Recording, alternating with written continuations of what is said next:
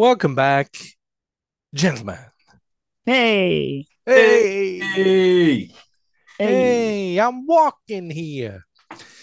Oh, I wonder if any of our listeners in America will find that offensive. That was merely my impression of Al Pacino, not a more general.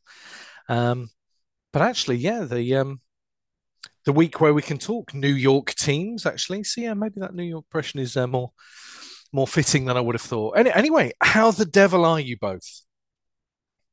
Yeah, good. Nice. Pumped Do after another good week of NFL. you Um, like the way I went from a New York impression to the most English turn of phrase I could? yes, How the devil are you a both? tremendous old chap. how Thank are you you. doing? Are you well? Always well. Oh, there's a blast from the past. Yeah, JB, how are you? I'm good. I am in I think rare spirits based on our pre-pod conversations. Put me in a very good mood. Good, good. The fact that the pod will have a lot to live up to based on the general hilarity and entirely unbroadcastable nature of our pre-pod banter. There you go. There's a high bar we've set It's ourselves. it's amazing the joy that you can bring when someone comes from Birmingham. Well, exactly that, exactly that. A long story. Everyone in Listenerland, maybe we'll maybe we'll relay that story in the off Maybe season we'll where we do get like an to. after dark special at some point Yeah, for indeed, Christmas. indeed. Whenever I load our pod onto Spotify and it said, "Does your pod contain any offensive material or swearing?" and you're always tempted to just once go, "Yes, yes, it does." But no, worry not, listeners. We're still in a very family friendly mode and bringing us back full circle. Aldrin, you said you had enjoyed a wonderful week of the NFL in week 11. Yeah, I don't know what it is, but the last few weeks seem to have just been last minute drama in loads of games. And this week was kind of no exception. So, Yeah, yeah, I like some being engaged till the end. It's always good. yeah, utterly bonkers games. Um, all kinds of talking points from your bog standard officials can't officiate right the way through to some really interesting debates about who is still alive and who can count their season done. I mean, I'm sure we'll get on to the misfortune facing Joe Burrow and, of course, his Cincinnati Bengals, who I think might have just seen their ceiling this season reduced drastically with his injury, and a whole host of stuff to dig into. But I'm with you, Aldrin. If last week was a week full of shocks, this week kind of continued the trend, really. Some amazing stuff going on, literally edge of your seat stuff that only the NFL can deliver. And particularly in a week where you didn't really look at the fixture list, you didn't look at the slate and look beyond really two or three games to think anything was going to be all that exciting. How foolish we were, how little did we know.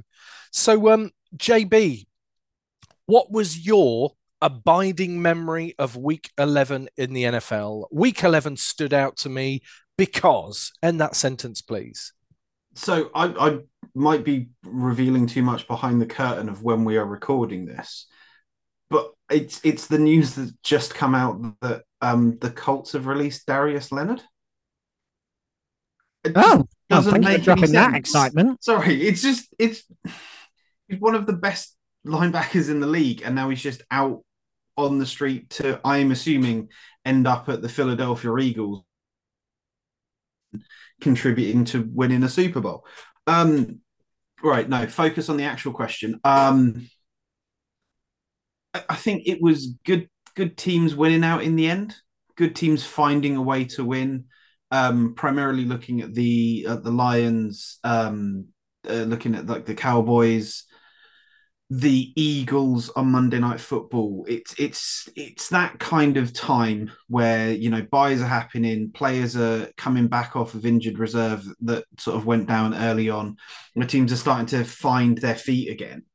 And it's something that's always said, isn't it? Like, good teams find a way to win, and ultimately the good teams found a way to win at the weekend, and the bad teams lost yet again. Well, I'm going to be the reverse of your point in part. As much as I agree with yours, I think you're right. As a few teams take shape, a few teams are unfortunately never going to find their way back, are they? I mean, I mentioned the Bengals and the injury to Joe Burrow.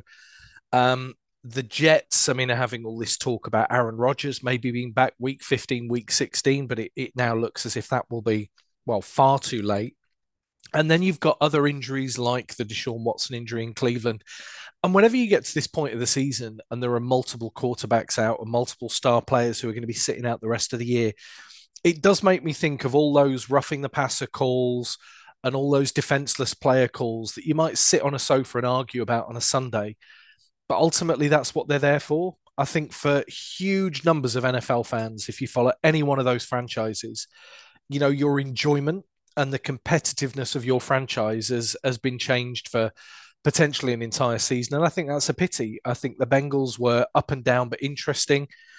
I think the Browns still could be good because they rely so much on their defense, but certainly, Deshaun Watson is a loss.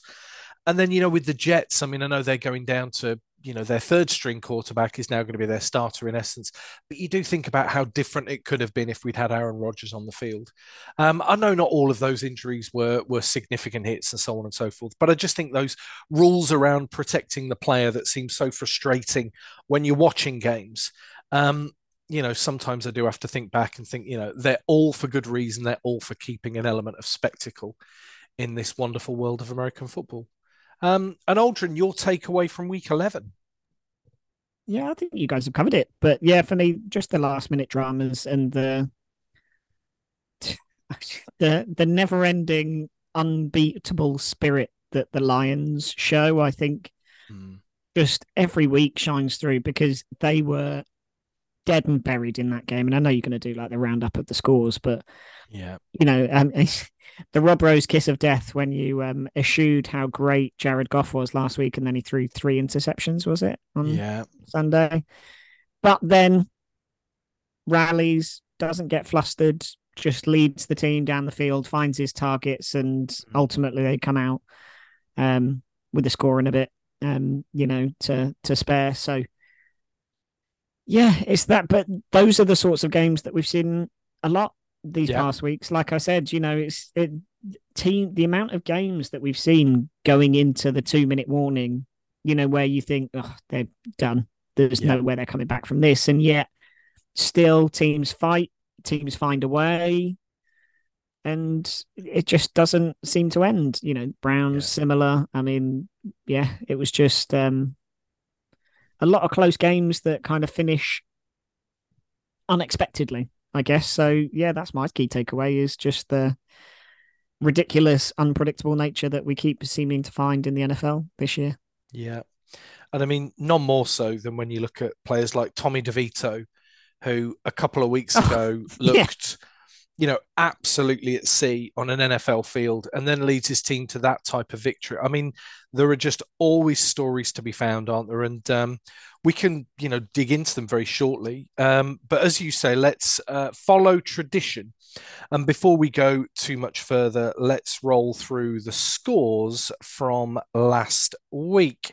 So if we go back the best part of a week to Thursday night football, that will mean that I can talk about the Cincinnati Bengals losing a game as well as their quarterback as they go down to the Baltimore Ravens 34 points to 20.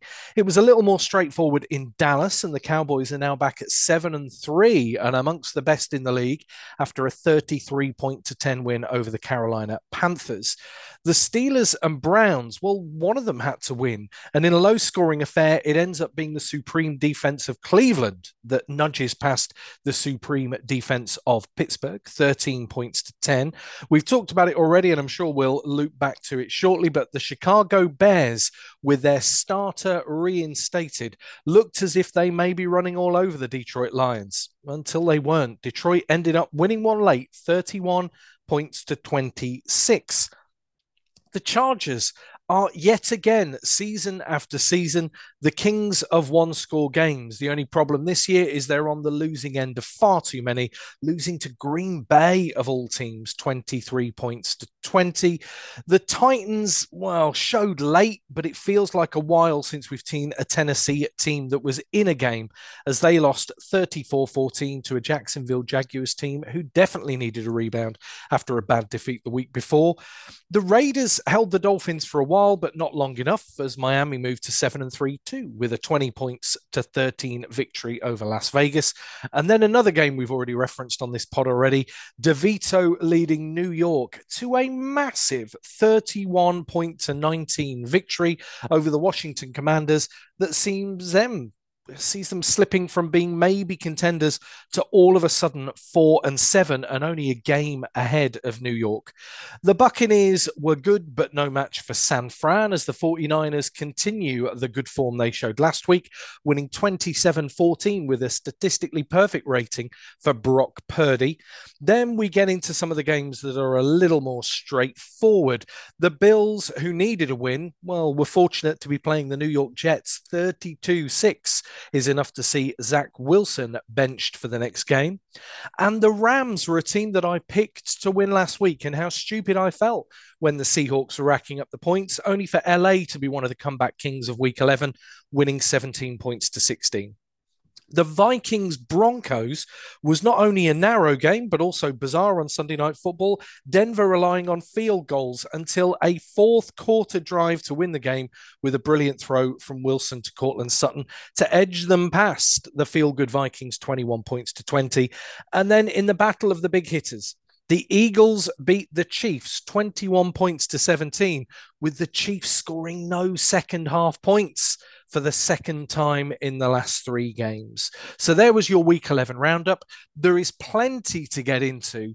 But before we do, gentlemen, we pause and take a moment to enjoy the toughest question in all of podcasting.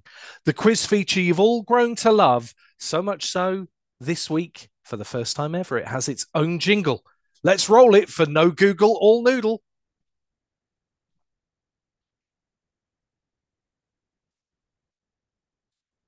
So your quiz question this week relates to scoring offenses and defenses. In history, only 3 teams have ever been the best scoring offense and defense in the same season for 3 seasons in a row. That would be the Cleveland Browns, 1953 to 55. The Green Bay Packers did it in 60 to 62, and then again 62, 64. And the Dolphins, not only the last team to have a perfect season, but the last team to have the best scoring offense and defense between 72 and 74 until now. Because in this current NFL, we have a team that have been the top scoring offense and defense in each of the last 3 seasons. My no Google all noodle question is, which of the NFL teams is it? So which NFL team in the last 3 seasons has had both the top scoring offense and top scoring defense? You know we'll be back for the answers later in the show, so you can all play along in Lesterland. And I've even got a jingle for the answer as well. So be excited, brace yourselves for that. Anyway, there's your quiz question out there. Something to keep you thinking. Aldrin, to you, please. And our game of the week in your mind for week 11. The Eagles-Chiefs game, I think, is the one place for me to start. Purely for another of those 2-minute drill, heart in your mouth moments. I can't.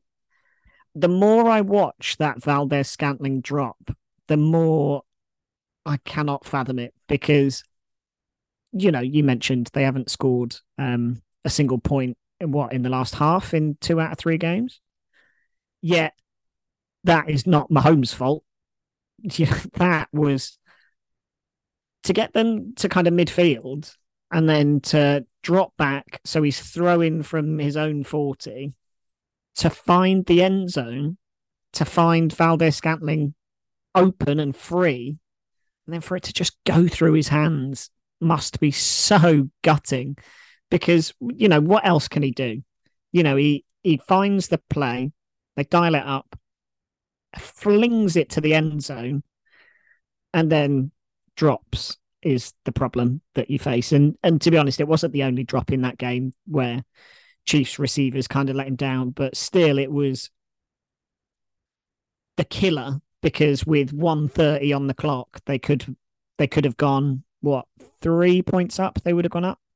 They were 4 behind, weren't they? So they would have gone 3 up and then at least forced the Eagles to, try and make a field goal or something, but instead they go to fourth down, they make an attempt, and it gets kind of batted away, and that becomes nothing. But that those kind of moments aside, it was such a good game. I thought. I thought Kansas run game looked pretty good. Pacheco was agree. fierce, and they even got Edwards-Helaire kind of involved in fits and spurts, which we haven't really seen much of the last couple of years. Pacheco you've seen in odd games, but obviously they're always going to lean on the pass. And then the Eagles were just exactly the Eagles you've seen and you expect this year. Good, not great offensively, but defense kind of bend, not break. They look a really good team. Just overall, this is the sort of play that you expect from a team that's kind of just chugging towards the Super Bowl. And it does kind of feel like that. It feels like they're just plodding along. They're one of these teams, and I think I've mentioned it before, but like this year, they almost go under the radar a little bit. They don't quite have the pomp and fanfare of, maybe the Dolphins have had, because that offense is so explosive and you see Tyreek Hill go for 50, 60, 70 yards. They've not really had that. They're just efficient and pretty clinical. But I think that plays in their favor, as much. They're 9-1 now, I think. 9-1.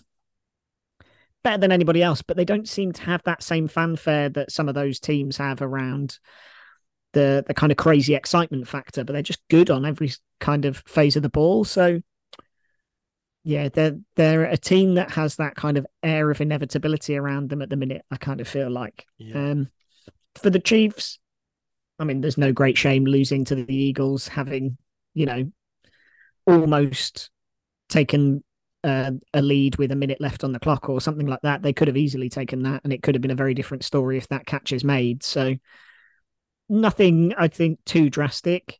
They need to clean up mistakes, a lot of mistakes, because when you watch that game, the amount of times like Chris Jones gets to Jalen Hurts, that defense looks maybe stronger than it has in the past few years. Sometimes they build towards the playoffs, whereas actually I think defense has kind of come out this year looking strong. Yeah. But they do have to clean up those offensive mistakes, because it's drops that are costing them. They can't always go to Kelsey, even though he's still as good as ever.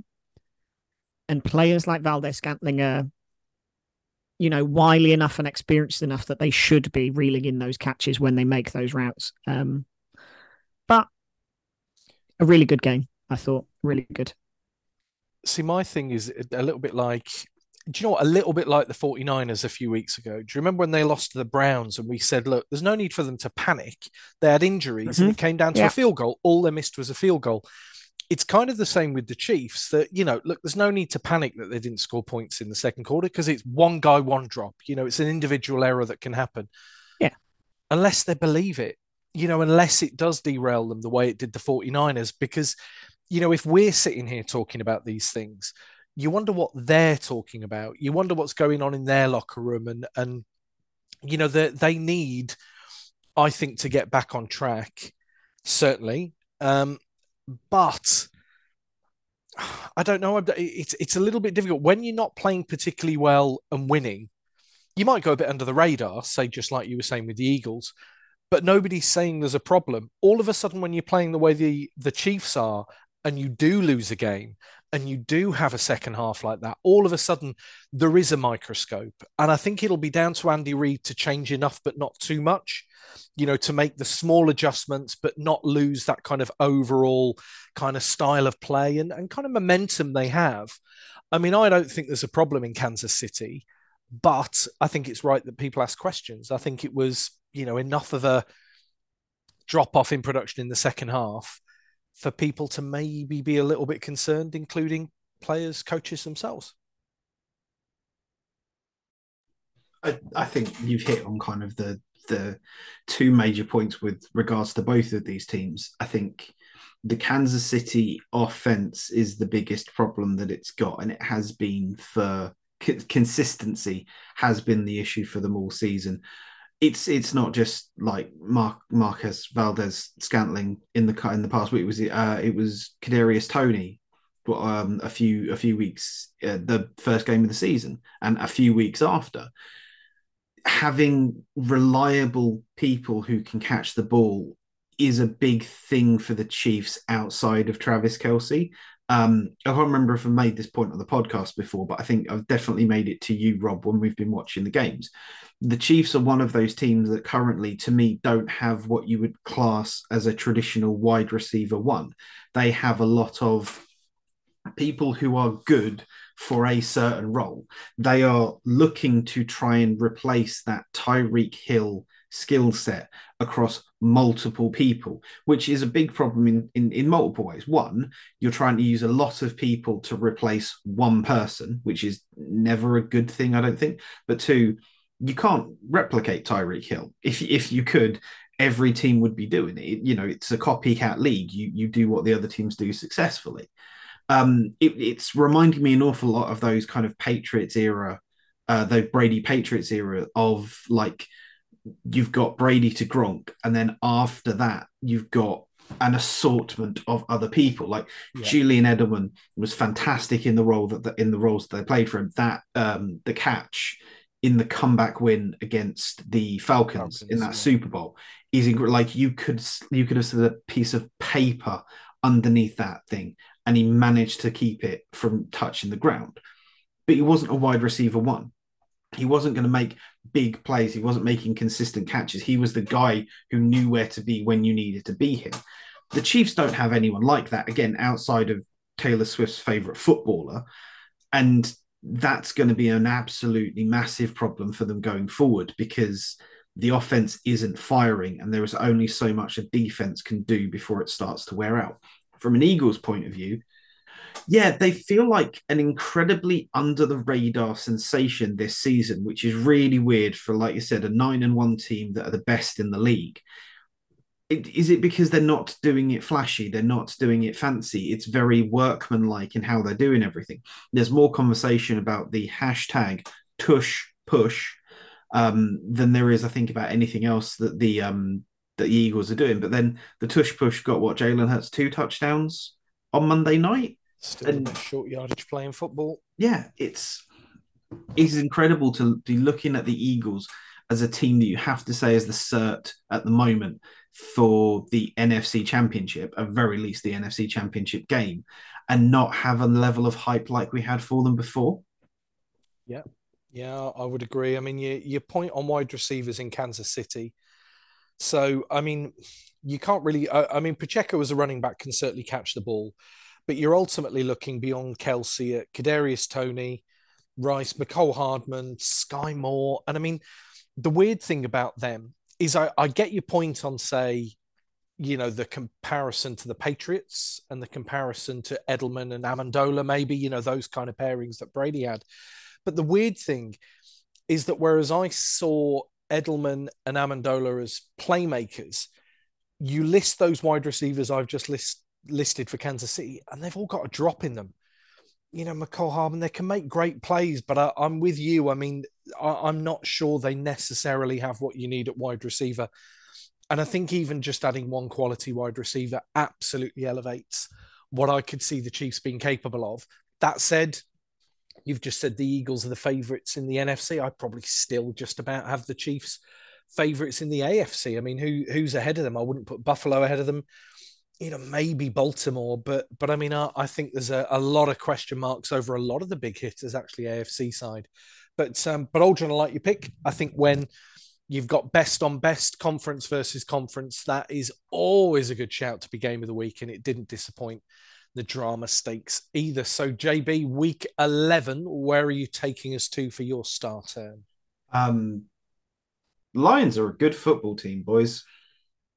Like legitimately, it's not a case of the Lions are the best team out of a bad collection in the NFC North.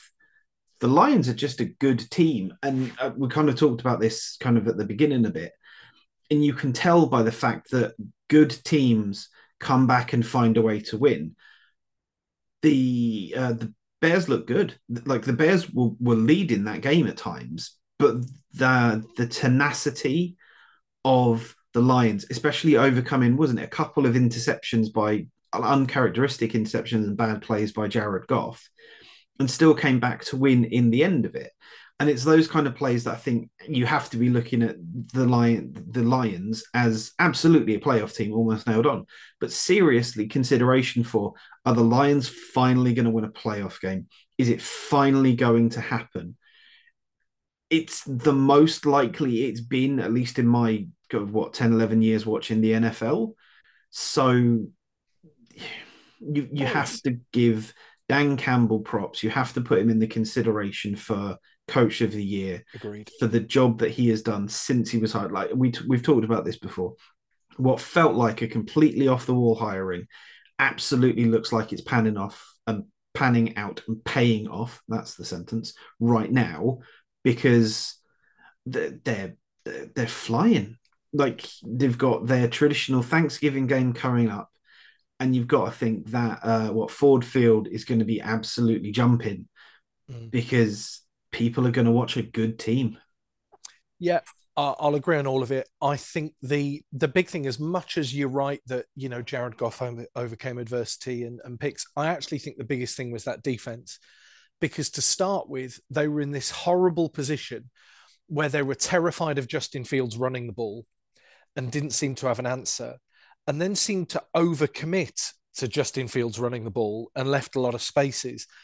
And the thing about their comeback is there were as many adjustments as there were improvements. It was coaches and players being able to find a way not only to overcome adversity, but actually to play better in situational football. And Fields had done a very good job against them in previous meetings, and you could see that there was certainly a little bit of nervousness around how they were going to stop him running. And look, any team where you've got to spy the quarterback, and then even when you do put a spy on them, is the kind of guy who can turn on the burners and leave that guy for dead. I mean, of course they're going to cause mismatches, but I like the way the Lions improved as much as, the Lions spirit. Like you say, good teams find a way to win. That's why we've got a few question marks over the Chiefs. That's why we feel good about the Lions only just scraping past a pretty ordinary Bears team, right? Yeah. I mean, the only extra comment from me is 2 or 3 years ago, that would have been a comfortable win for the Bears. The Lions would have gone down.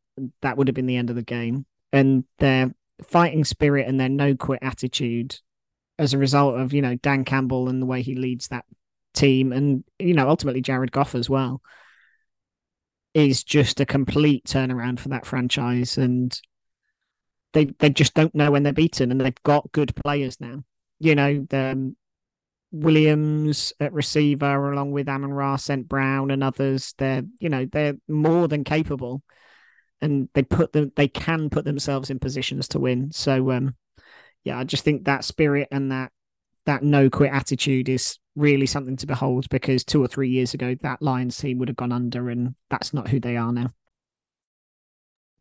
Yeah, agreed. Another good shout for game of the week. And I'm going to round out our game of the week picks with, I don't know, a something and nothing game. And I wonder if this is a team that's under the radar. So I've been pretty down this season at times on the Baltimore Ravens.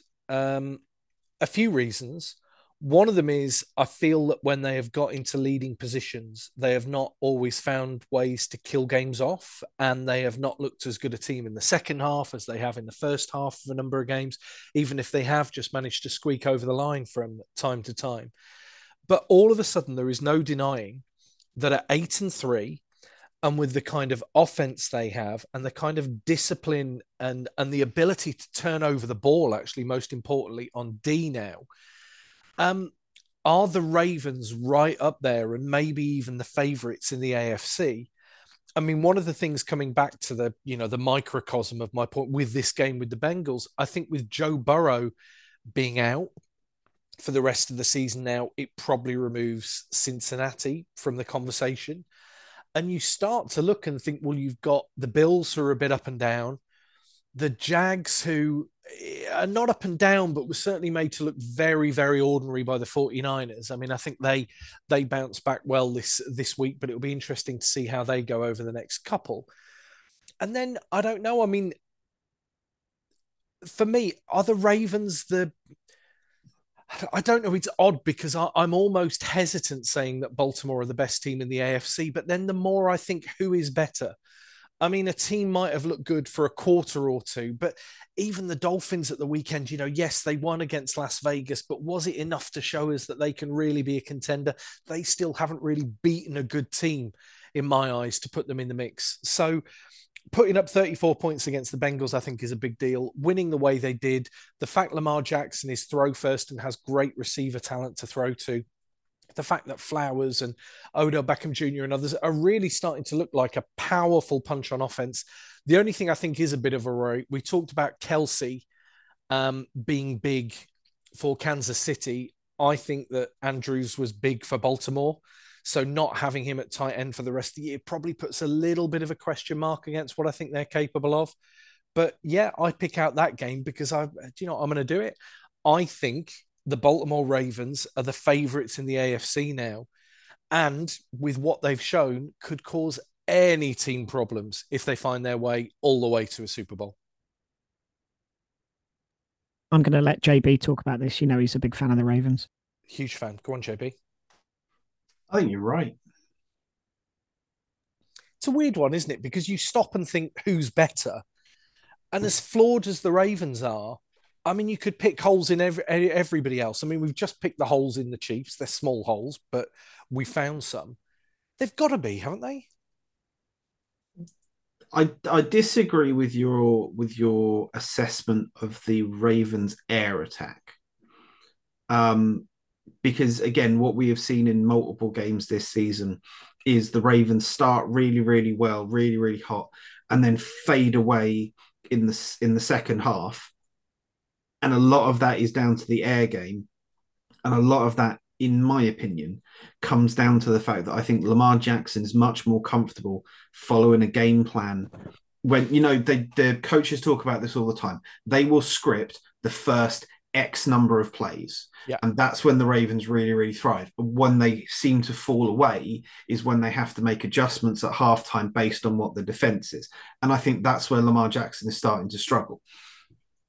You can make an argument for the fact that, okay, Lamar Jackson is very one note in that he's going to get the ball and he's going to look to run all the time, because 9 times out of 10, that is what he's looking to do. He's improving on that, but it is still very much they are a run first team. He is a run first quarterback. However, he is not one note, and it's not a one dimensional thing, because if it was, it wouldn't be as successful for the Ravens as it has been for Lamar Jackson's time as their starting quarterback.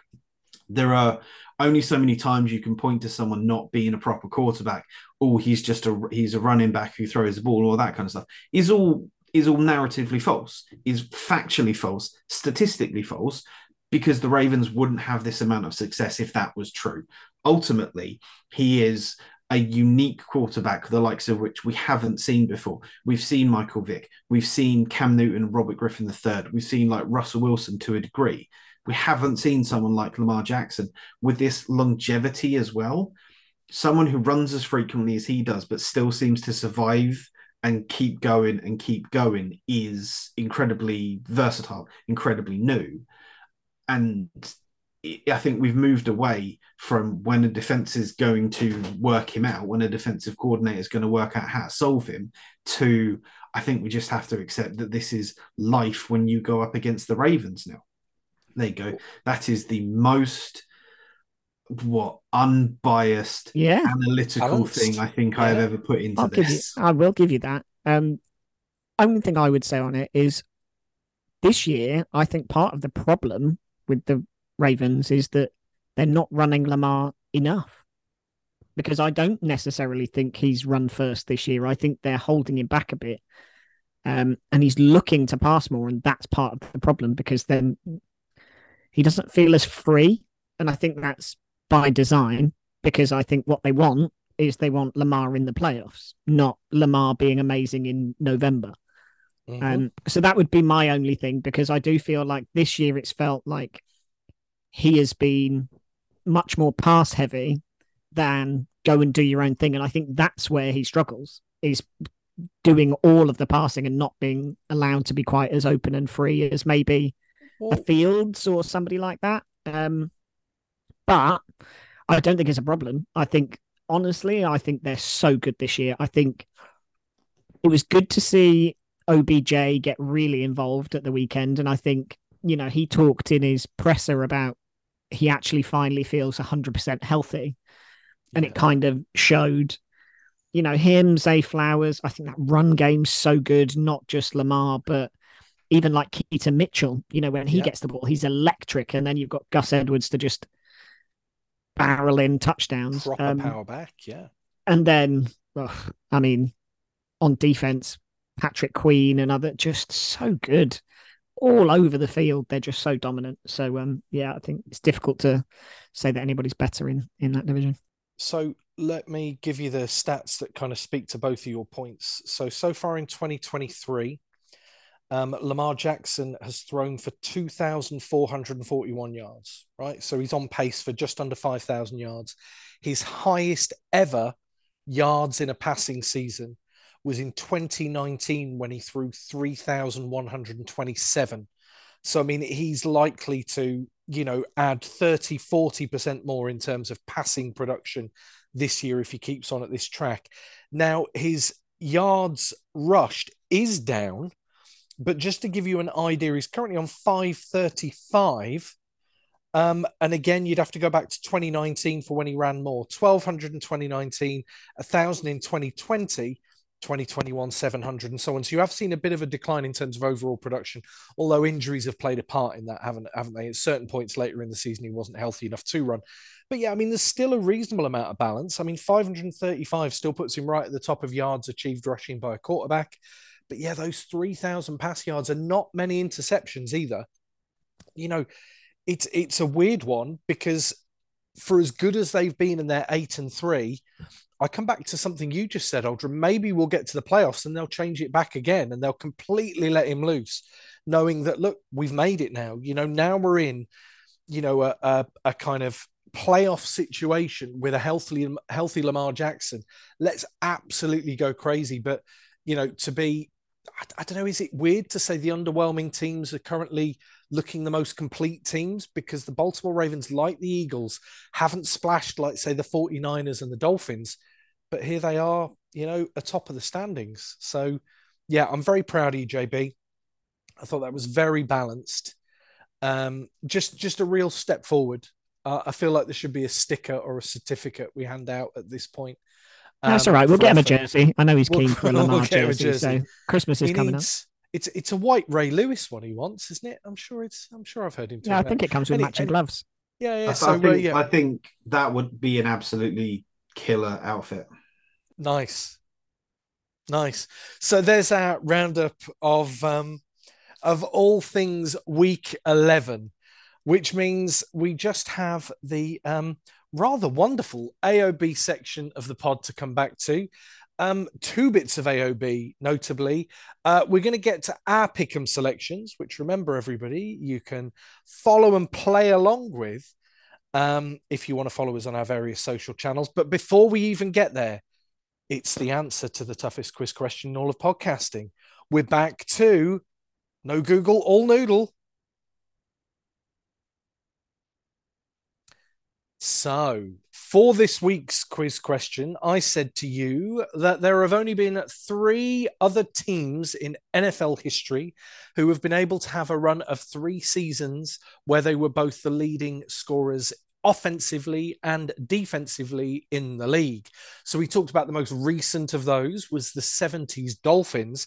I wanted to know which current NFL team is currently on a 3-season streak of their own. So in the last 3 seasons, they've led offensive and defensive scoring. Give us that team, please. Aldrin. Oh, I don't know. The team I'm going to go for is the Dallas Cowboys. That's my answer. The Dallas Cowboys. I'm in no way confident in it. But so you're in no way confident, but have gone for the Dallas Cowboys, a team much maligned by Aldrin on this podcast, I should mention, but he's got them being the leading scoring offense and defense in the last 3 years. JB, your guess, please. So I was preparing a secondary answer because I expected Aldrin to go with what my first answer was, because that's how this Oh. usually works. So Oh, I'm gonna go with my first answer. The Kansas City Chiefs. right. Now I'm going to stay with you, JB, because through round one, neither of you are correct. Okay. Yeah. So your Shall I? backup answer, JB, Okay. The what Buffalo Bills. the Buffalo Bills. Aldrin, Mine is, you can't see it because it's written on a very scribbly piece of paper, but I wrote Cowboys or Niners. That was Cowboys my or two Niners. horses. Well, from 2 rounds, we do have a winner. The team who are currently on a 3-season streak, being the leading scorers both offensively and defensively, are the Buffalo Bills. And Well done. painfully for Buffalo Bills fans, the stats I just gave you about leading offense and defense, they're the only team who have that stat to have not won a championship. But then the Buffalo Bills pretty much own every stat where it's best team to have never won a championship, as many Buffalo fans will be painfully aware of. But nice work, JB. A second round win for you in No Google All Noodle. And I'm handing over to you for the second piece of AOB. Tell everybody how we did in our pick'ems, please. So obviously we need to address some business from last week, because obviously we had a megapod, We and did as the a odd result pod, of that yeah. megapod, we neglected to cover the club dub totalizer for last week either. However, it doesn't matter because the same victor last week and this week's scores, because obviously we'll deal with recency bias.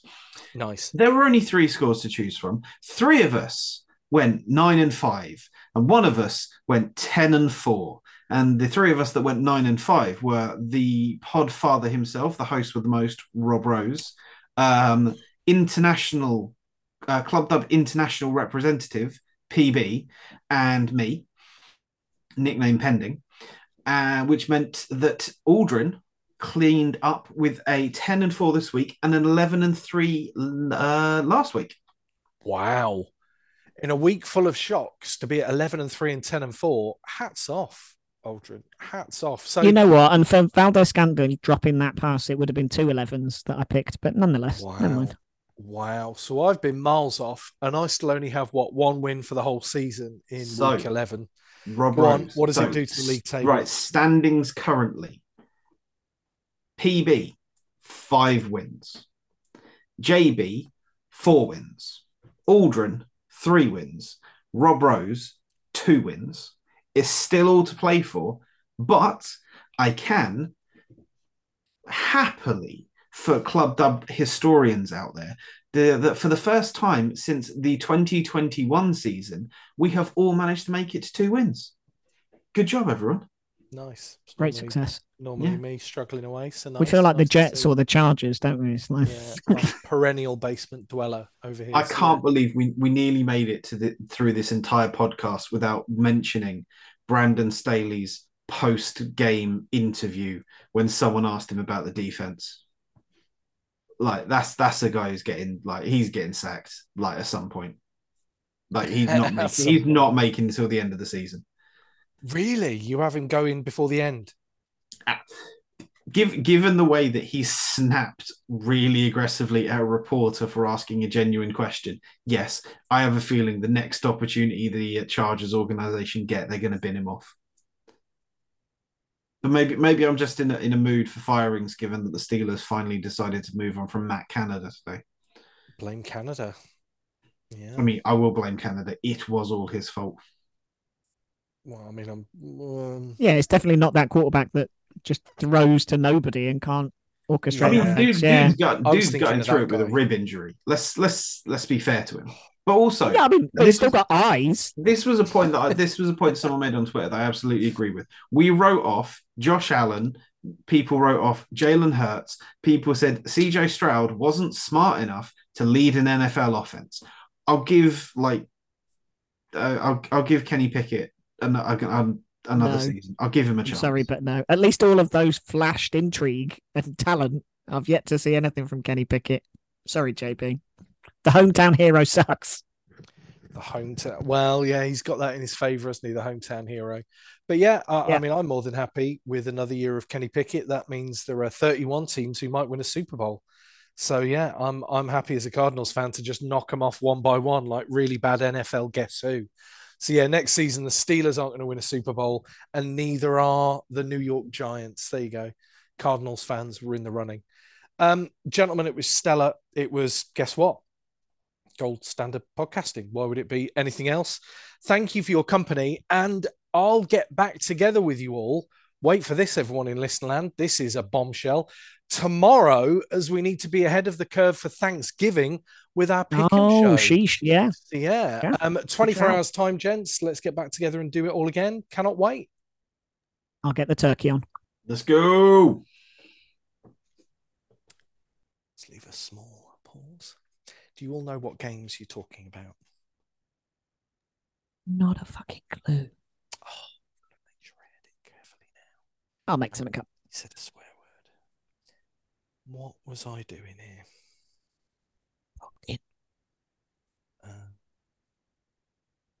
There we go. So the games: Lions, Packers, Cowboys, Commanders, Seahawks, 49ers.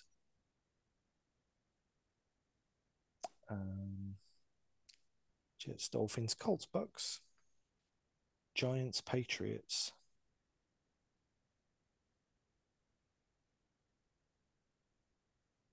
Oh, crikey. What are you guys going for? Niners, Hawks, I'll do. Niners, Hawks, nice. Eagles, Bills looks a good one. Yeah, Eagles, Bills does look a good one, but if you want that, I'll leave you at that because I talked about the Eagles last week. I am circling around the Broncos and the Browns.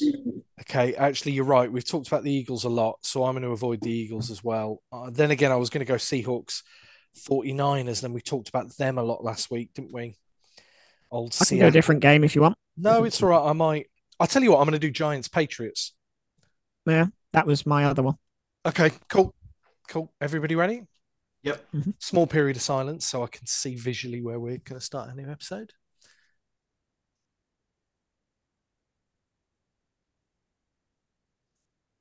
Welcome back, gentlemen. Hello. Do you like our new pre-show voiceover? Yeah. Very smart. In the words of Dickie Attenborough in Jurassic Park, no spared expense. Yeah, like a bit of that. So welcome, everybody. We've only been apart for 24 hours and we get to cuddle up again, safe in the warm bosom of NFL football to talk about one of the biggest weeks of the year. No, it isn't because of the Super Bowl. It's because of a national American holiday. It's Thanksgiving week, gentlemen. And has there been a more intriguing one in living memory? No, Alan, there hasn't. Oh. I thought I'd kind of built that up quite well. JB's response seems to suggest I went too big too soon.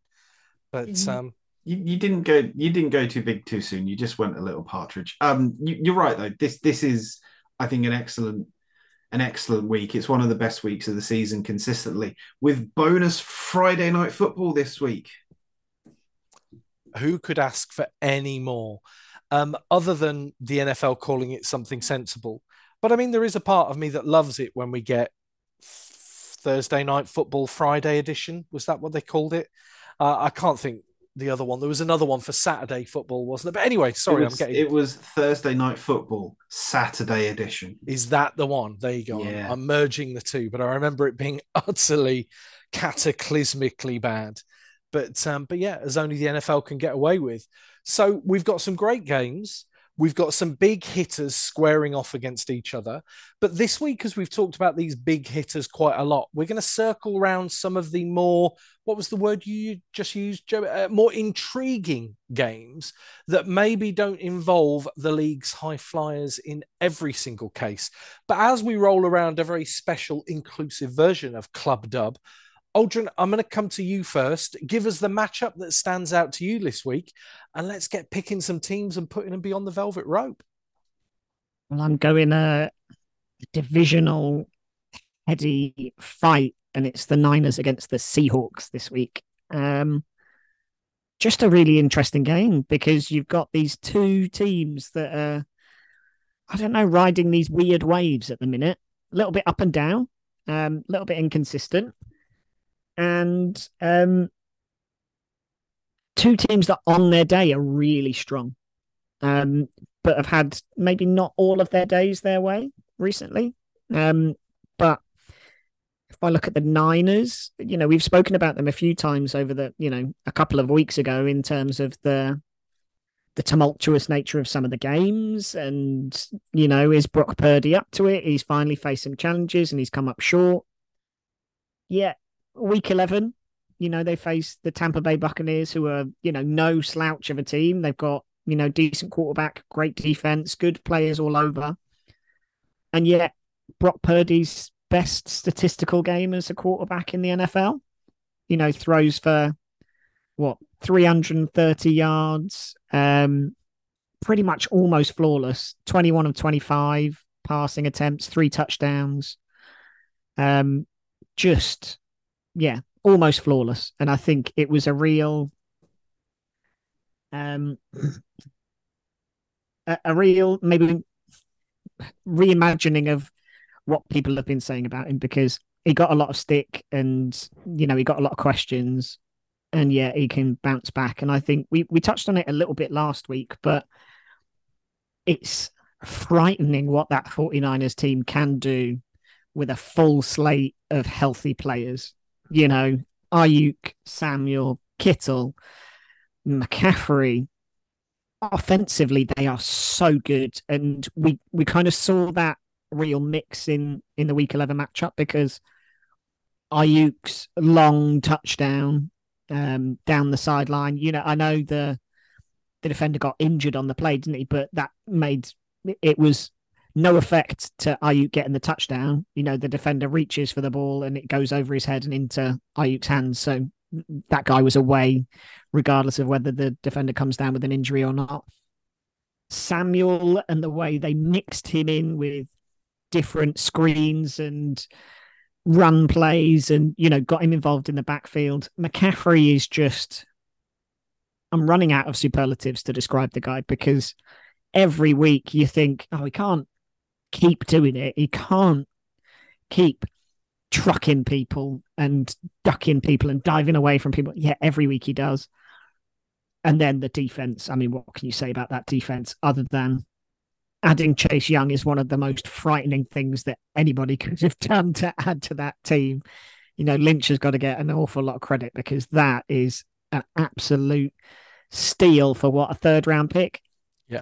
Lumping him on the opposite side to Nick Bosa is unfair for other quarterbacks, frankly, for everybody that they face, because time and again, the two of them are like this pincer move. They're like crocodile jaws. The pressure and the power that they can put on people is immense.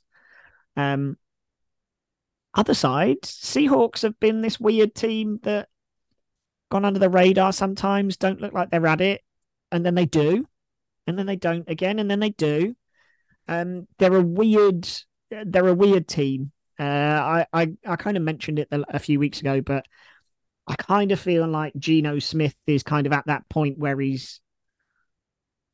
figured out who he is again. Do you know, like last year he got a lot of hype and a lot of praise, and I think he did really well, don't get me wrong, but I think he's not a top tier quarterback. I don't think he's ever going to become that. And I think that's kind of been laid bare a little bit more this year. That said, he was pretty good on the weekend. He was doing well until he got that like elbow injury late in the 3rd quarter. DK Metcalf is still an incredible wide receiver, still, in my opinion, with limitations. But that, I don't know. I don't see where they can mix things up, really. They've got an all right but not great run game, and they had some more injuries in that department at the weekend. They've not really. I can't remember a season since they had Lynch where they've had a consistent number 1 running back that stayed healthy for the year. Yeah. They've had Kenneth Walker, looked amazing last year, got injured, looks really good this year again, gets injured. And then behind him, they don't really have much depth. You're looking at players like DJ Dallas and, like random off the street kind of guys. So they've never really seemed to get that solved. And then defense is another weird one where they've got this kind of ageless wonder, Bobby Wagner, and then some really good young defensive unit players. And they've got some real talent there. But again, just not. Sometimes they're good, sometimes they're not. And I think that's the real story for the Seahawks is just that inconsistency. And it's across the board. It's not just one player, one unit. It's kind of consistent. And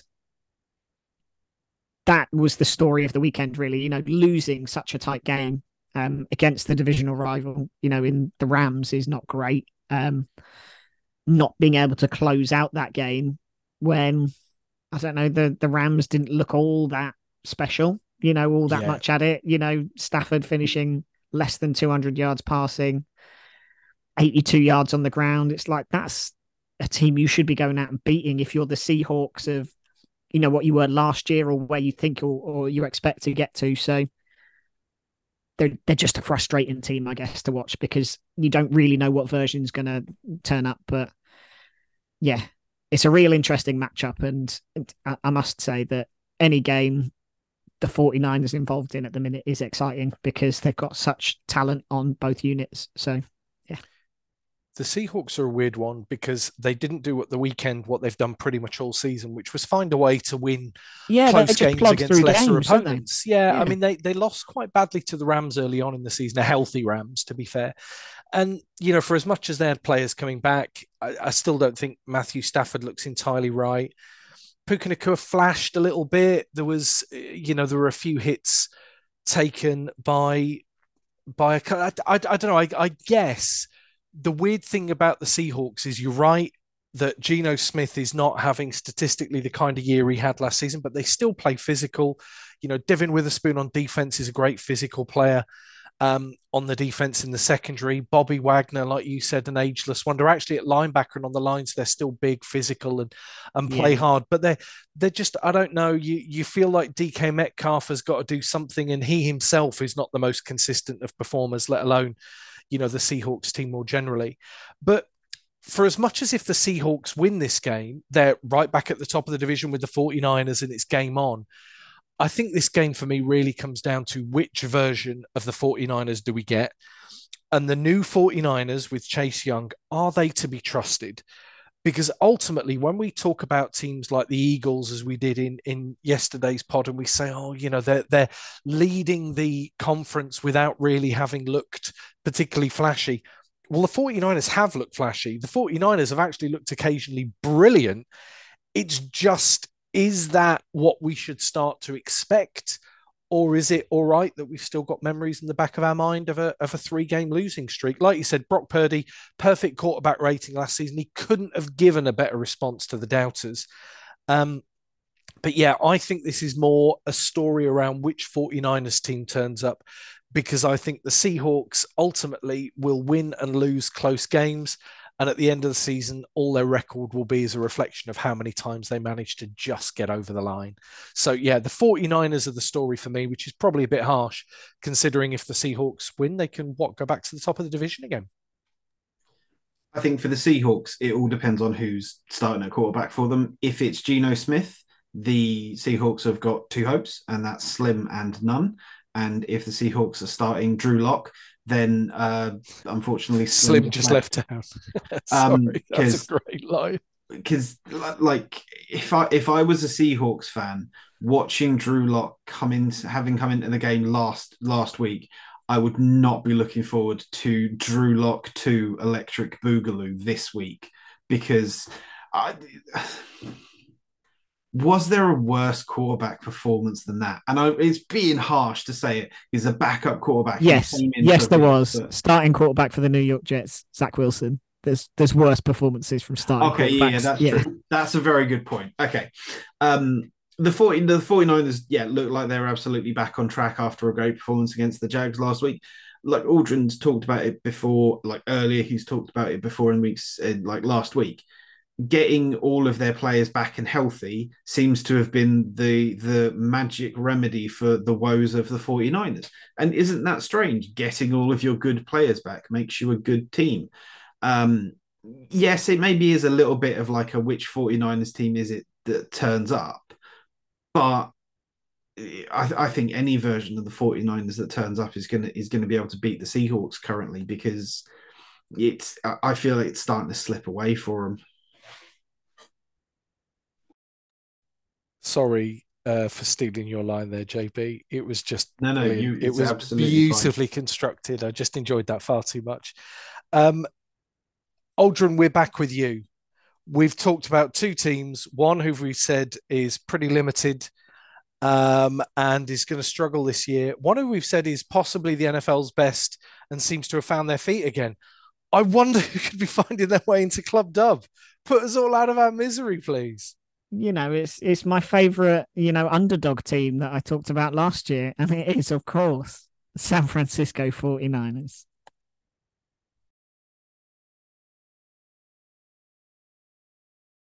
I think we need to count up how many times the 49ers have ended up in Club Dub this year. They must be on pretty close to a 100% record, mustn't they? I think we have not bet against them very often, and you'd be a fool to this weekend as well. I think you're absolutely right. Seattle Seahawks are, in the image of their coach playing hard and working hard, but the 49ers could yet be something special this season for me. So yeah, I'm going to go along with that and say that was the right choice. But that's only one of three teams finding their way beyond the metaphorical velvet rope into Club Dub. JB, it means I'm handing over to you to talk us through your game of the week and tell us who deserves to be joining them. So again, what does JB like? He doesn't necessarily like the good games. JB likes the narrative games. So let's have a talk about the Cleveland Browns going to Denver to face the surging Denver Broncos? Question mark. Yeah, no, I'll go along with that. We'll talk about the Browns first, because it felt like their season was over last week when their multi-million dollar quarterback, one of the most exciting players on the field, Deshaun Watson, went out for the season. And I think we didn't really spend a lot of time talking about it last week, but it felt like a big moment because obviously everything in that contract, everything about the Browns' dealings in bringing Watson in, structured it so that this season was the big season. This was the one they were banking everything on, because everything after this comes with so much in terms of like guarantees and everything like that, that it felt a little bit like it was the push now. And that push has again failed because Watson is not going to be available to play. Browns have got a very, very good core of players. Myles Garrett in particular, who's putting himself directly in the argument for Defensive Player of the Year every single week, and then to have them go in against anybody with their rookie starting quarterback now, who has been pressed into service already this season, looked decent, but it just felt like everything was, it was all going to come crashing down around them. And then Dorian Thompson Robinson, DTR, actually did serviceable in what he was asked to do. He wasn't setting the world on fire. We're not talking about and I can't believe this is the one we're going for, a CJ Stroud level of performance. But what we did get was a step up from your Drew Locks and your Zach Wilsons of the world.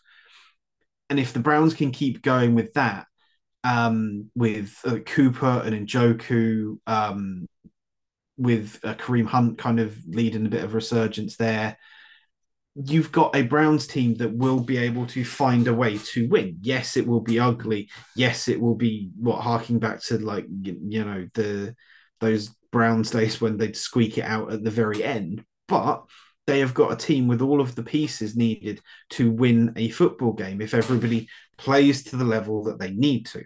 And that's the key in all of this, because that brings us on to the Broncos, playing to the level that you can play to. And obviously what the Broncos are on, was it a 2 or 3 game winning streak now? And is it because they've been playing teams at the right time? Is it because the Broncos were amazingly underrated and everybody wrote them off, and how could we? Is it because the Sean Payton teachings and playbook is finally starting to click for everybody? any of those things could be possible. But what you have to mark it down to is, again, another disappointing season for Denver fans, another disappointing season for Russell Wilson, and another disappointing season for a team that really feels like they peaked in 2015 when Peyton Manning took them to the Super Bowl again. There's never a better time to play a team than when they haven't got their starting quarterback. There's never a better time when they've got a rookie quarterback starting. And as we've said, the Browns have got all of those kinds of things going. Courtland Sutton looks incredible, like maybe one of the most underrated wide receivers in the game. I know Rob's probably going to talk about him when it comes around to him, because I know. But other than that, like, there's not an awful lot, I think, to get excited about with this Broncos team, but they've started to be more efficient. And I use efficient a lot when I talk about teams because it's the most important way to win.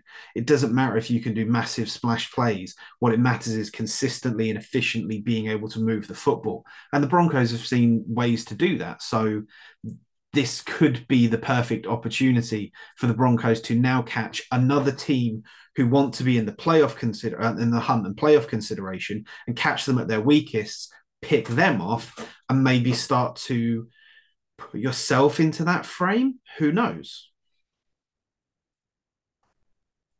I mean, I'll just pick up with the point you said I was going to make. Courtland Sutton, if you ask me who are better wide receivers in the NFL than Courtland Sutton at the moment, that is a really short list. A really short list. I mean, you've literally got the superstars ahead of him for me, like the Tyreek Hills of this world, and so on and so forth. That catch on Sunday night, I mean, that was a proper big-bodied go up and win the ball type catch. And I mean, I mean, I'm sure the world is watching, but Courtland Sutton is putting together a really good body of work this year, and they're trusting him. And their belief, maybe even just Russell Wilson's belief, that if you put the ball up there, this is a guy who can make plays, has been one of the real characteristics of their season, certainly of their resurgence. The only point I've got to make on the flip side is you talked about Myles Garrett. I mean, he's on track for more than 20 sacks this season. I mean, his forced fumbles, his tackles. I mean, he's on for record stats across the board. And not only is that massive to the best defense in football this season, I think it's going to be massive to him, because I think, and this is probably a pretty bold claim to make, I think this season puts him in the Hall. I really do. I think this season has moved him, in my mind, from the Hall of Very Good to the Hall of Fame, because you look at those players on defense who go into the Hall of Fame, and they don't have to be the best defender in the league consistently throughout their career, but they have to have that moment, that time when they were the best defender in football. I think Darrelle Revis had those moments. I think, Aaron Donald has had countless, but for me, Myles Garrett has moved himself into the Hall of Fame conversation this year. And if he can put up a good performance, I mean, against a Broncos team that have not, particularly found it easy all of the time to protect Russell Wilson, and Russell Wilson, who doesn't always make the best decisions under pressure. I mean, look, you say the Broncos have played teams at the right time.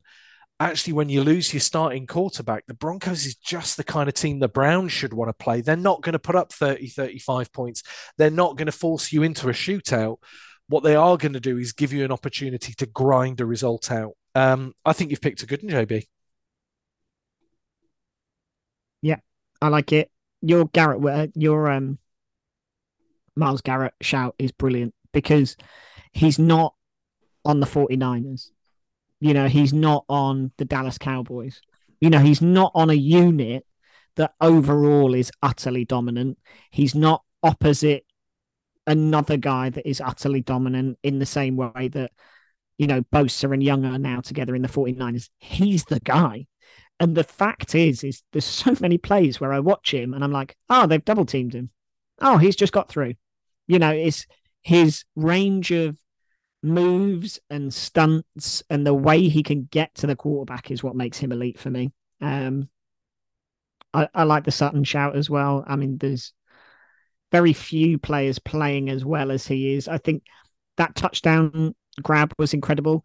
the one that got me was a third down grab. It kind of seems like nothing really in the whole context of the game, but he makes a third down grab down the sideline that was just so like he catches it like one handed over his head. Like I don't understand how he makes it, and yet he just catches it like it's nothing. So I think he's having the season of his life again in a unit that isn't blessed with talent. I mean, Jerry Jeudy is okay, and that's kind of where it ends on that unit. So he's the guy. It's a good matchup though. So the Browns on one side, the Broncos on the other. Two teams enjoying good runs, but two teams that need to keep that going to play meaningful January football. One of these teams gets to spend a night preparing for the game in the most exclusive club in all of podcasting. JB, tell us who it'll be and why, please. Well, there is only one true way that we could welcome this team into Club Dub. And of course, that is with the call of Broncos country. Let's ride to the back of the queue as we welcome in the Cleveland Browns through the VIP entrance.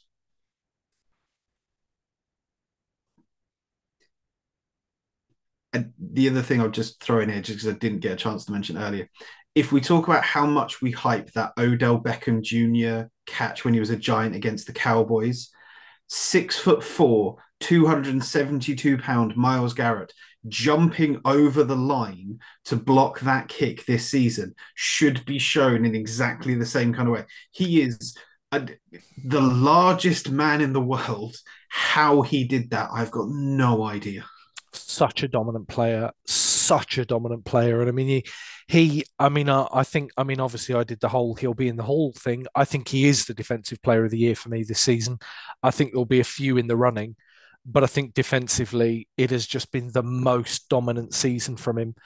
I mean, I like other defensive players. I like Max Crosby. I mean, I think but I mean, Myles Garrett is on a completely other level. So play that film for years to come. I think they'll show that to college footballers for years, won't they, about the way you disrupt and the way that just strength and athleticism can change football games. So I love it.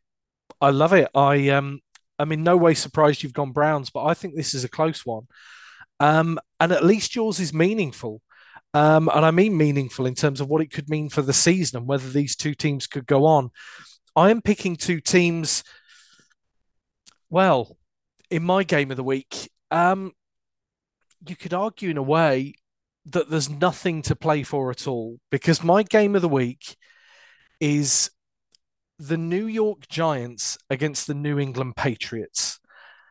Now, let me start by setting the scene. When you talk about the Patriots and the Giants, you talk about blips on the record of the great Tom Brady.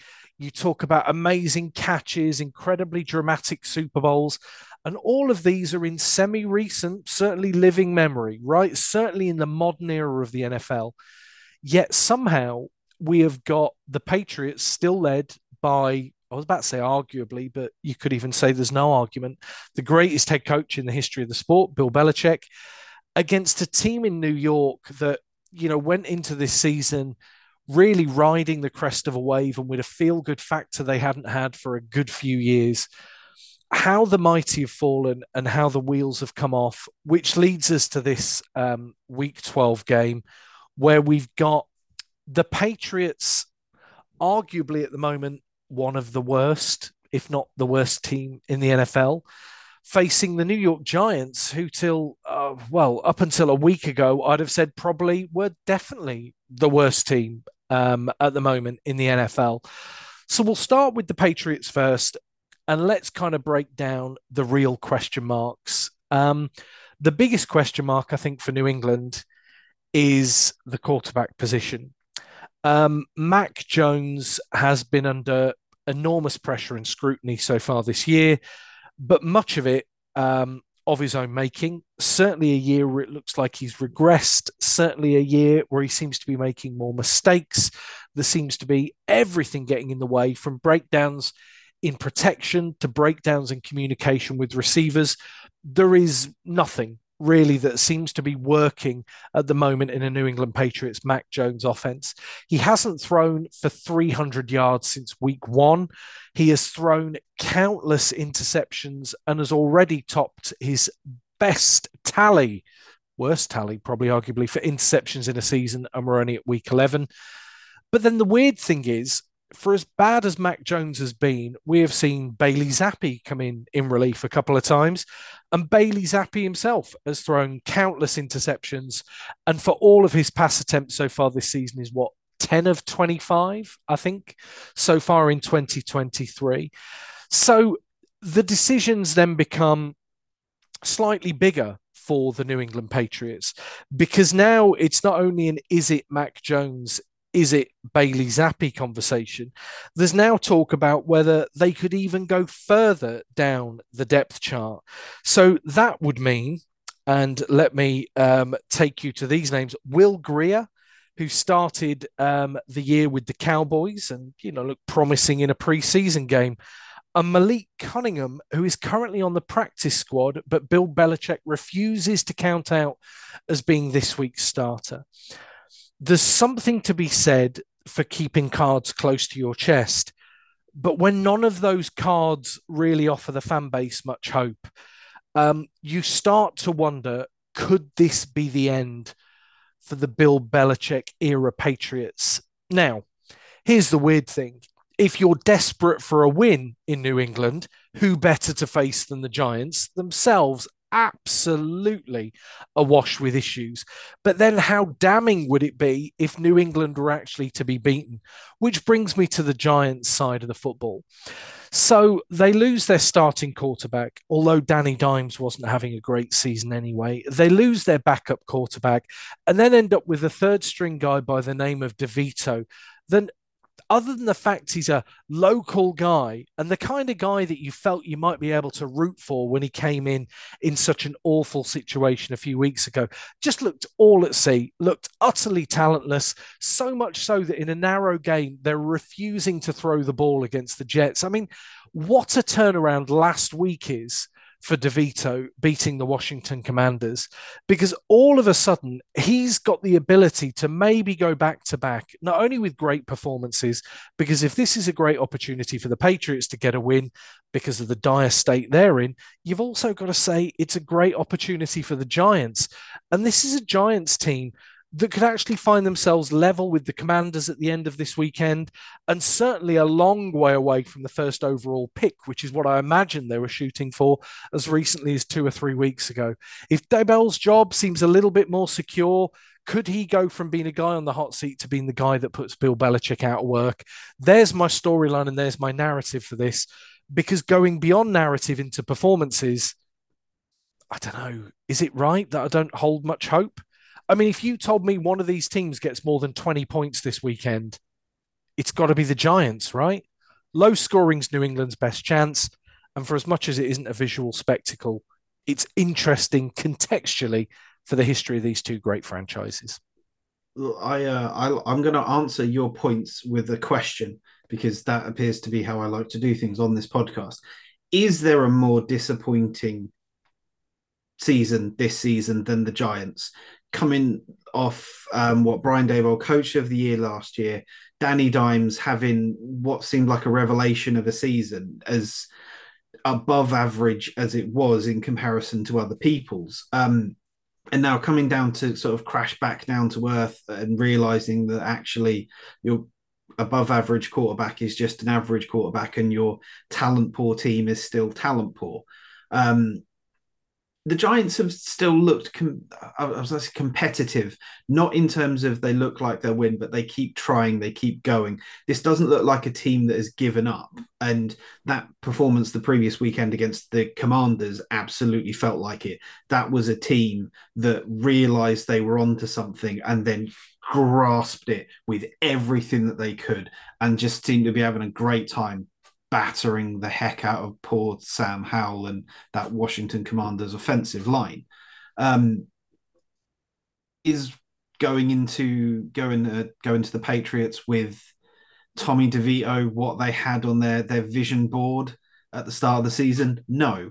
Does that mean they're necessarily out of it? also no, because personally, for me, the other argument to who has had the worst possible season this season goes to the New England Patriots, because wow, do they suck, especially in comparison to previous years. I think everyone, when Tom Brady moved on to Tampa Bay, was like, is this going to be the end of the dynasty? Is this the time that the Patriots are going to come crashing down to earth? I think everyone was looking forward to just New England going back towards the average line. But wow, they hit that line and then carried on crashing through it. And I was the absolute worst quarterback to have picked, because he's not dynamic, he's not competitive, he's not any good. He is not the type of quarterback that New England needed at the time, and they're suffering for it now. Yeah.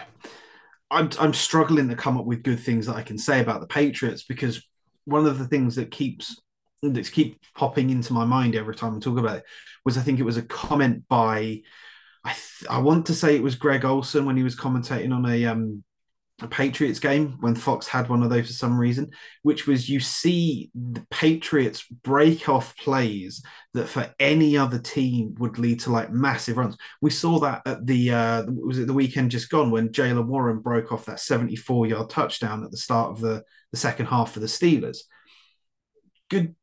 Bad teams can still make good plays. The Patriots are a bad team whose good plays still don't seem to go anywhere for anything. What bad teams, like when they get a break, turn into like 20 yards, the Patriots seem to turn into 8 instead of 4. I just think the organization structure as they've got it is just not what it needs to be anymore. Not having what they don't have, they don't really have an offensive coordinator. They don't really have a defensive coordinator. Two different people, like Steve Belichick and Gerard Mayer, are involved in the defense. Who knows who is really involved in the offense? Because Bill O'Brien doesn't appear to be getting it done as much as he has a title. It just feels like everything about New England has come crashing down. And in any other situation, going into the Giants would be the best possible way to fix it. Who knows? I'm looking. I'm happy that you're talking about this one, Robin. You have to make that decision. Only a few headlines from me, because I think you both pretty succinctly described it. Both teams are not very good. The Patriots are worse, in my view. I don't see any sparks of life, and I think, it's not like in the Giants where you can say that injuries are the factor. They've got a pretty healthy unit. It's just that everybody on that unit is terrible. I think Mac Jones is. I didn't think he was great his first year, and he's regressed since. I didn't massively rate him coming in. And he kind of seems at 6s and 7s. Also, the organization seems a bit at 6s and 7s. It's like they put Mac Jones in every week as the starter, and then he's not very good. And then by the third quarter, they put Bailey Zappi in for a bit, and then he's not good. And then we go in this weird merry-go-round every week where Bill Belichick's like, oh, I don't know who the starter is. I'm not going to name anybody. And then it's always Mac Jones, and he's always the same. So there doesn't seem to be any impetus or direction to it. There's, at least with the Jets this week, they've kind of given Zach Wilson games and stuck behind him and given him their full support and said he's the starter until he continues to play poorly. And then they go, right, he's not the starter. He's not even the backup. We're going to take him out of the spotlight. And it feels like the Patriots kind of need to do something like that, and at least be definitive with what it is. Either throw your weight behind Mac Jones and say, no, he's our long-term future. We need to get better around him. Or you need to go, yeah, we're ditching him. We're going to give Bailey Zappi a run. But they're in this weird no man's land where neither knows who's the starter and neither expects to be starting and finishing a game. It's odd. Giants, weird. Who saw that coming? Do you know what? They came to play, and they're not going down without a fight. What was it? 8 takeaways from against the Commanders, who are not a terrible team all over, generally speaking. But sheesh, they went at it they let DeVito play, and it kind of worked. What I liked about it was they, in the weeks where DeVito started before, they were conservative. They tried to do short plays and a lot more screens and slot plays and run the ball a lot. This time they kind of just went, yeah, do you know what? The season's the season. Let's just go for it. And they got Saquon involved, not just in the run game, but they got him running downfield, lined him out wide, and just basically made the best of their best playmaker. So I liked that, and I just liked that they were aggressive. They just went for it, and it kind of feels like the Giants need to do that because it's this situation now where the season's gone. They're not gonna. I hate to say it, but the Panthers are going to get the first pick again because they suck, and Bryce Young is not very good. But they should just go for it and see what they've got because they've got some good players. They've got some bad players as well. Don't get me wrong, but I don't know I don't know why other teams don't just go for it. When they're that poor, that's the kind of week they needed to have because they've had a few weeks where they've been conservative and they've been safe, and then they just get beat because they're not very good. But just at least go out without a fight, and it's kind of that Lions attitude that we spoke about on Tuesday. Don't have any quit in you. Go 110% for the game. Because ultimately you're putting yourself on tape. If nothing else, you're putting yourself on tape, right? So just go, be aggressive, go and make plays. And I like that it was almost, it felt like the first week where they went, oh yeah, do you know what? Saquon Barkley's amazing. We should probably just get him involved rather than just running him into a trench 50 times a game and then wondering why he doesn't do anything. Like, be creative. And they were that, and it was good. So interesting, but ultimately neither are good teams. So there you go. It's the importance of the quarterback position, isn't it? Again, whatever you have, if you don't have a quarterback, you're going to look pretty ordinary. I don't like what the Patriots are doing, saying it could be any one of four, because if it could be any one of four, the problem is no one of those four is going to be properly prepared. We were talking about Drew Lock on this week's pods and how ill-prepared he looked. Actually, I don't think it's a Drew Lock point. I think if you have not been getting starting reps in practice, you very often look ill-prepared coming into a game. So I think there are problems with the Patriots at quarterback. Certainly there seems to be a limitation with Tommy DeVito. Yes, his best performance came last week, but quite what we can expect of him, we don't know. So when it came to which team I put in Club Dub, I thought about who's going to disrupt more, who is going to make a bad quarterback's afternoon even harder work when it comes to this game. And for as much as you've got the greatest defensive mind in Bill Belichick on one side, I'm going to actually pick out a play that we haven't actually mentioned so far in Tavon Thibodeau, who I think, look, he's not Myles Garrett, but he's definitely got that kind of ability to just chase down a quarterback and be disruptive down after down after down. So for me, in a game where two equally poor teams need a difference maker, I can see it being him. And for that reason, I never thought I'd do this season. The New York Giants are finding themselves in Club Dub. Drink up, boys.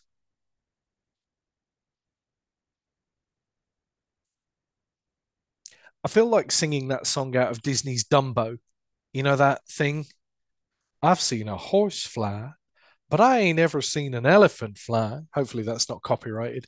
But yeah, I never thought I'd be putting the Giants into Club Dub, but there they go. Yes, famous with their lack of copyright and oversight of their materials. The Walt Disney Company. Yeah, very lenient. Yeah, our friends at Walt Disney. Can we call them that? Probably not. Sure. Tell you what, I've given them enough money over the years. I got married there, so they owe us one, right?